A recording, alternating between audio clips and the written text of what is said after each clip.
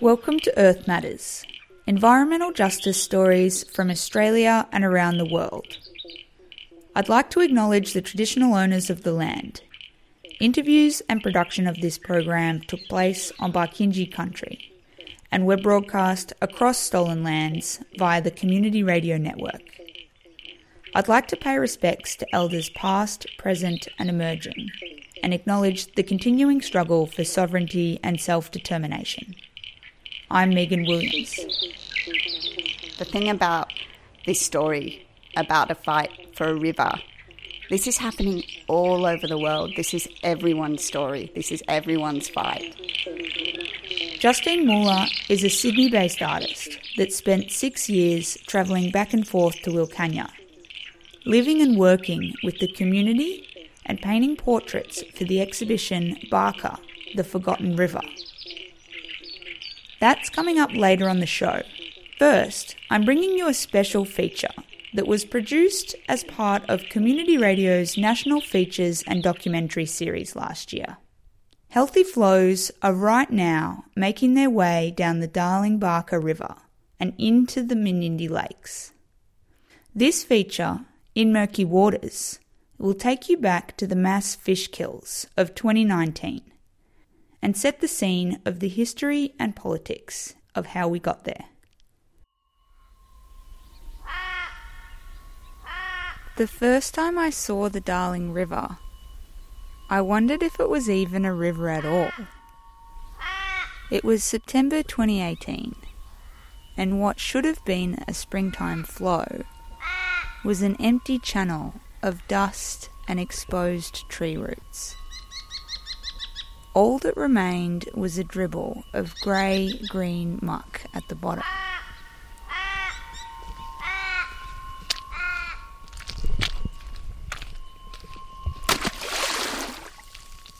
The Murray-Darling is the largest river system in Australia. It spans over 1 million square kilometres, with dozens of rivers that originate from southern Queensland to northern Victoria, and all meander to the Murray mouth, just east of Adelaide. And as I stared down at a stagnant pool in a drying riverbed, it was clear to me this complex river system is struggling to survive.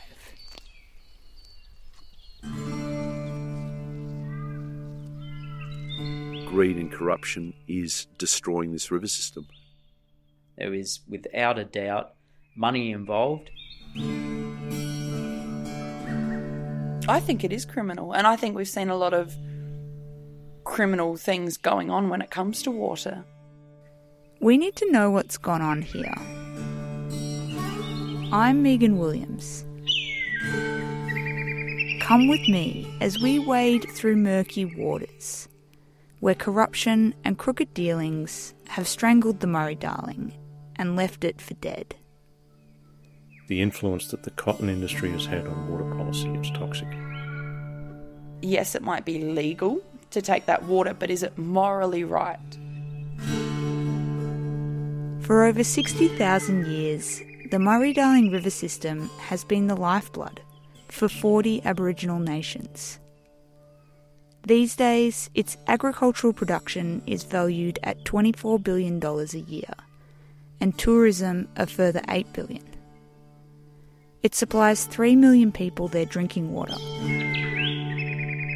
and supports migratory birds that fly across the planet and endangered fish found nowhere else in the world. Whichever way you look at it, there's a lot riding on the fate of the Murray-Darling. And for many, it's a matter of life or death. I believe it's a part of genocide, what's happening in our communities. We all got to stand together as one and say no more. Interstate squabbles over water rights in the Murray-Darling Basin date back before Federation. It was 1946 when flow rates were first recorded at a little spot called Batundi, a 45-minute drive upstream from Wentworth, where the Darling River meets the Murray. Until the year 2000, the Lower Darling had ceased to flow only twice in more than half a century. But since then, the Darling River has come to a complete standstill in 10 of the last 20 years. And from 2015, there's been over 900 days without a single drop running out the bottom. An environmental disaster playing out in slow motion. Locals along the Menindee Lakes near Broken Hill fear the health of the river system is in crisis. Up to 1 million fish, including many native species, are dead and decaying in the Lower Darling River due to toxic blue-green algae. It was Tuesday the 8th of January, 2019.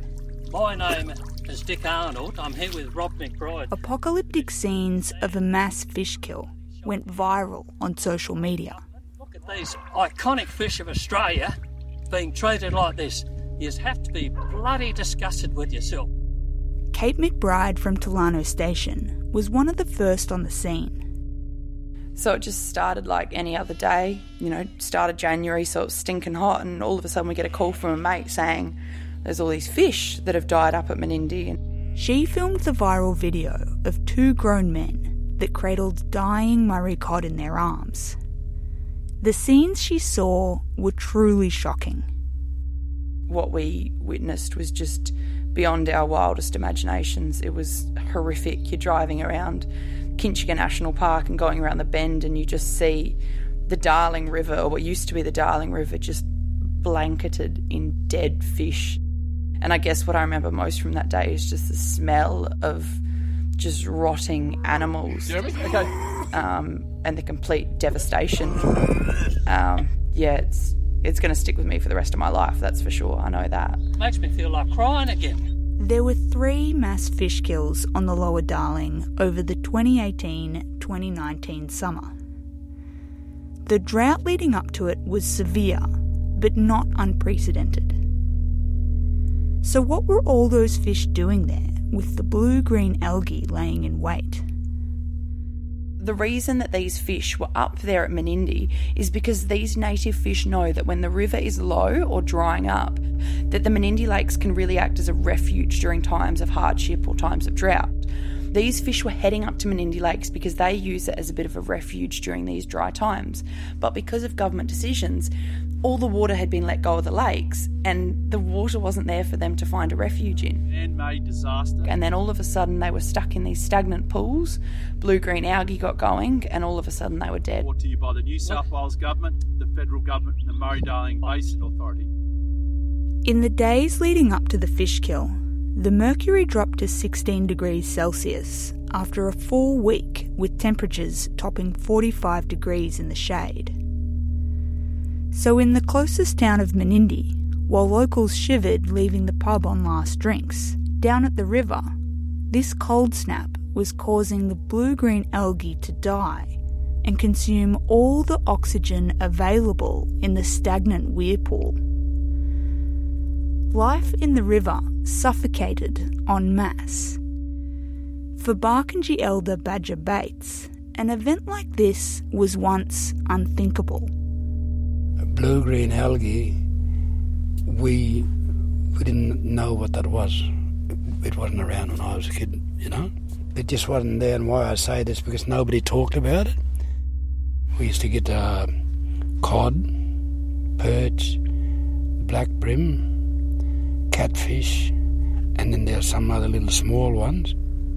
There was other little things that we don't see now. It was like we used to call them Charlies. But this is a funny little beetle, and it walked on the water, and it was like a water spider sort of thing.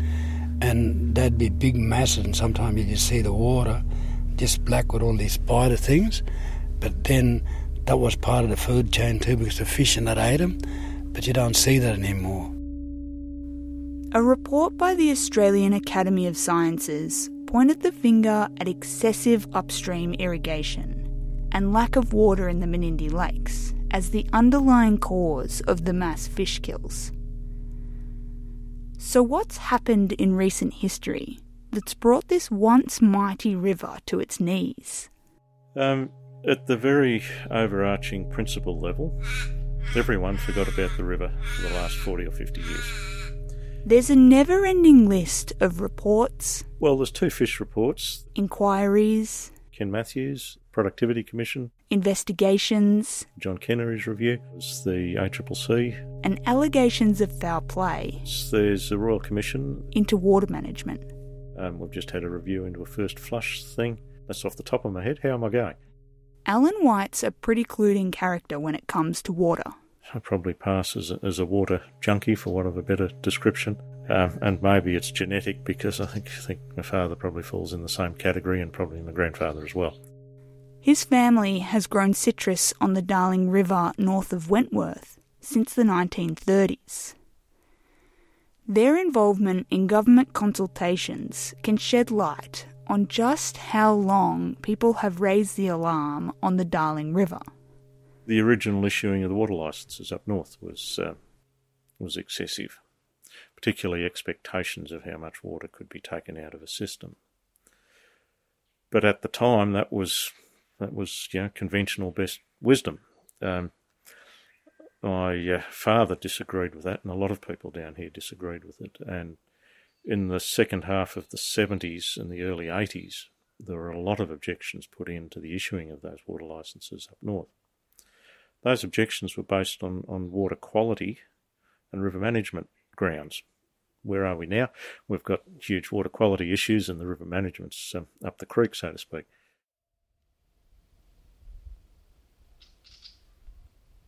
There's still so much finger pointing going on as to why the Menindee Lakes were dry. That's Kate McBride again. You know, the different governments pointed the finger at each other, and each of them pointed the finger at the Murray-Darling Basin Authority, and no one stood up and said, yeah, we stuffed up, we're going to learn from this. We had both the federal government and New South Wales governments trying to normalise millions of fish dying to make it seem like, nah, it's not us doing a bad job. We saw over 1 million fish die. If you saw a pile of 1 million koalas, it would be the end of the world sort of thing. We would make real changes. But because they're just fish, and because the government got real quick on the clean-up, it just gets swept under the rug. And that's the scary thing, is that, you know, are we going to have the same issue next summer? That we haven't seen the core changes within the policies and things to make sure that we never see this issue happening again, and that scares me. Authorities warn that floods and long dry spells may lead to another summer of fish kills. Without long-term changes to the way water is controlled in this country, 1 million dead fish is only the beginning.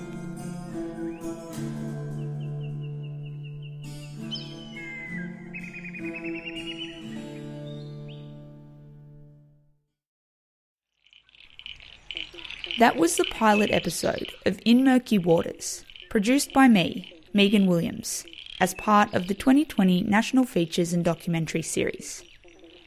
If you want to hear what happens next, go to inmurkywaters.com.au to subscribe and get an email when the full series is released. You're listening to Earth Matters on the Community Radio Network. Next up, we're going to hear from Justine Muller about the artworks she's exhibiting alongside Badger Bates in Barker, the Forgotten River. So the collaboration with Uncle Badger Bates and really with the Wilcannia community as well is called Barker, the Forgotten River. It started 6 years ago, and the actual making of the exhibition was over a 3-year period. My part was over a 3-year period. Actually, Uncle Badger has, I think, two or three decades of work. He's got his prints going back over a very long period of time from when the river was healthy up until now. But over a 3-year period, I because I'm Sydney-based, I came out to Wilcannia and I continued to return as a guest of that country, and I collaborated with Uncle Badger and also with the whole community. I actually got advice and very generously they shared a lot of their knowledge and their culture with me and gave me permission to work with them. And so the exhibition is Mine and Badgers, but it's really bigger than that. It's everyone in Wilcannia. Justine's artworks are a set of portraits with accompanied audio that tell a story about the Barker, the Darling River. And I met up with her this week in a little cottage on a quiet street in Broken Hill. And she tells me where these paintings got started. So when I first started, I first painted Badger, which seemed kind of obvious to do. And then the second person I painted was this incredible character known as Crow. In language, his nickname is Waku, but in English that becomes Crow. Everyone in Wilcannia has nicknames. And I just saw him, and he was so colourful and such an amazing character that I asked his family if I could have permission to paint him and him. And then as the project grew, it became obvious that, you know, it was important to try to get a cross-section of the community. So what we did was very kind of carefully decide who it was that I could reach out and ask permission to paint. So the final exhibition, we have 8 portraits, 4 women and 4 men, and we tried to kind of, as much as possible, we tried to represent the different family groups and different ages. And again, this idea that the reality that I was a white woman from the city and I had a fair bit of privilege in that. It was like, how do I use that position to get these voices heard that should be heard that aren't being heard? And then I was like, well, I will actually like physically record the voices and put the voices with the portrait. So when you go to the exhibition, you stand in front of a portrait and you can actually hear that person talking to you, telling you their story of their memories of the river when it was healthy and what it means to them. We'll listen to one of these recordings after this.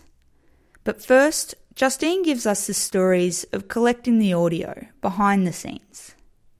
Each one was really unique and really special. Like one of the audios was the very last one that I did, and it was really cold and we went to the house and the kids were running around and making so much noise. So the audio, like sometimes it's just recorded with the one person one-on-one, but sometimes that person was a little bit shy or I caught them and they were in a family setting. And so some of the audios are more like conversations. So one particular one I was just talking about, we sat in the car and put the heater on and we were just giggling and recording, and we just did it on my iPhone, and they were very very organic and natural, you know. They were just like conversations, and that was a beautiful experience. And again, to be able to have that level of trust given to me, I'm very aware of, you know, how lucky I am to have that, you know. Another one was I went around to Auntie Teddy Bear's house, and she was very shy, and we all sat. So it was Auntie Junie actually who I painted, but we sat around a kitchen table, and I think there was about 6 family members, and we just put the iPhone in the middle of the table, and everyone was drinking tea and chatting, and we just had a yarn, and they just took it in turns to tell their memories of the river. And then, of course, there's others that were a little bit more formal, like Uncle Badger and Auntie Mon, where they really, you know, really wanted to get across the pain that they felt about the river and the fight that they want people to get on board with. Fresh, flowing water. It's the most fundamental element of life. So what are the underlying issues that this fight is coming up against? Over-extraction, floodplain harvesting, poor mismanagement, priorities being given to certain groups of people or businesses over others. There's water here now. There's water, and this is how it should be all the time. And yes, we understand like there are many issues, and we live in a country where we have dry seasons and we have droughts, but not 4-year droughts. So I watched the river drop 9 meters in 3 months the last time it was healthy like this. And then over the next 3 years, I came out, and each time I came, it would get worse and worse, and it would become so sick that people would get upset if I let my dog go near the river because it was unhealthy for people to drink from, and for animals. There were dead animals in the river. There were those blue-green algae blooms that resulted in those mass fish kills. There were kids getting rashes. This is temporary. It should be like this all the time. And yes, we should be happy and we should celebrate while it's up, but we want it to be constant. We want it to be healthy continuously, not just once in a blue moon. And where to next for Barker, the Forgotten River?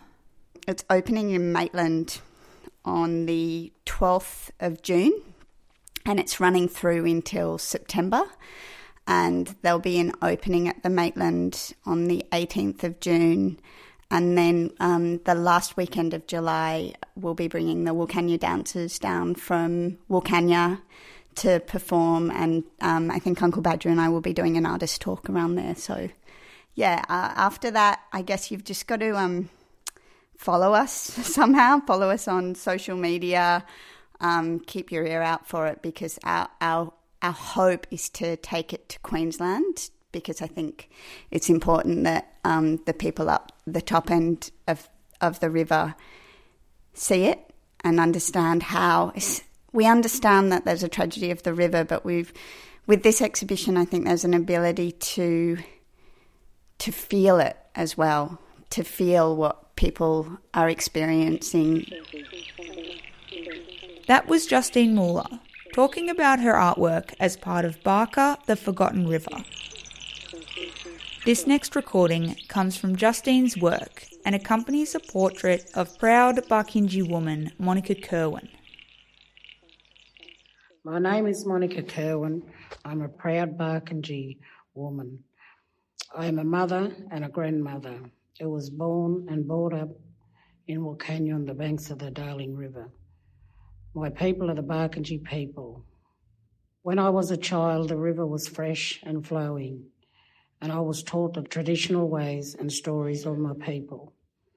The barker was also the main food source of my people.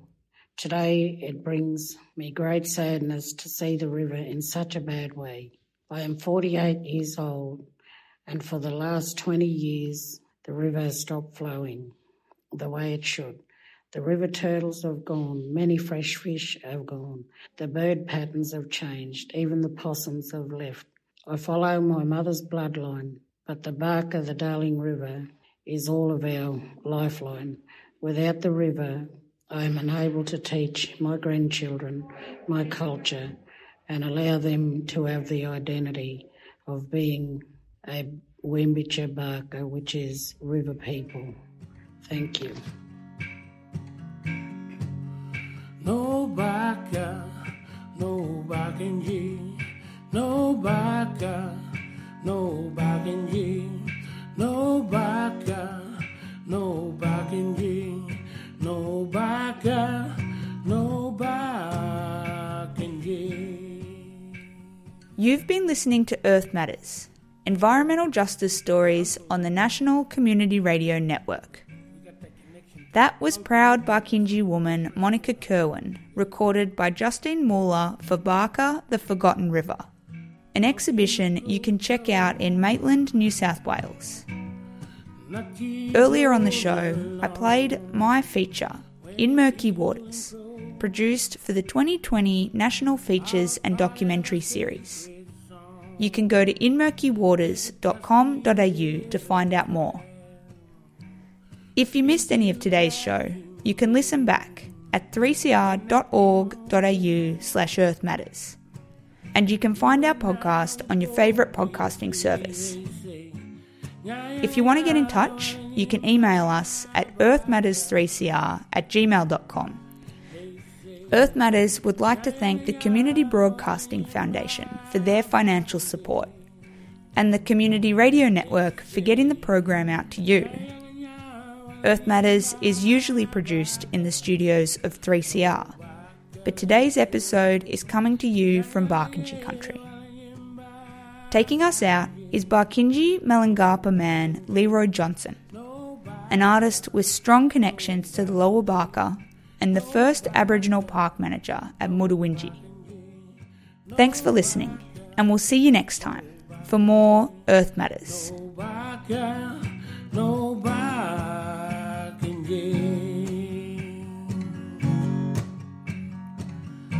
Me and fish that died at Menindee there, they was the bounty brothers. That was my totem, and we call them Nyampa. Where the Nyampa live is the blood of our great big land, and the muck gotta give is a part of our sacred dance, and all the people heard when the barker she does not run, when that dam wall bursts. You and I will live as one, they say. Nya ya ya walangimba baka. They say nya ya ya walangimba baka. They say nya ya ya walangimba baka. No baka, they say nya ya ya.